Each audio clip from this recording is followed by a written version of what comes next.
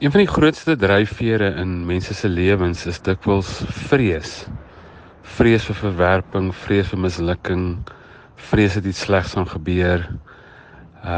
Allerhande vrese. Henry Nouwen skryf op 'n stadium en sê hy het 'n klomp mense beraad en hy het agterkom Christene het eintlik nog meer vrese as ander ouens. Hulle is nog bang vir die Here en vir die duiwel en die hel en 'n klomp ander goed ook. En dan sê hy, maar God wil ons van 'n huis van vrees afvat na 'n huis van liefde. En dan sal daai mooi versie wat ons kry daar in 1 Johannes wat sê ware liefde verdryf vrees. En dis nogal iets om aan vas te hou, om te sê maar ek wil eintlik hê liefde moet die groot dryfveer in my lewe wees en nie vrees nie.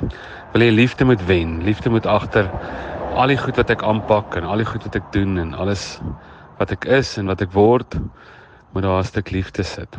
Ek is Jaco Strydom vir Groot FM Inspirasie en mag liefde wen.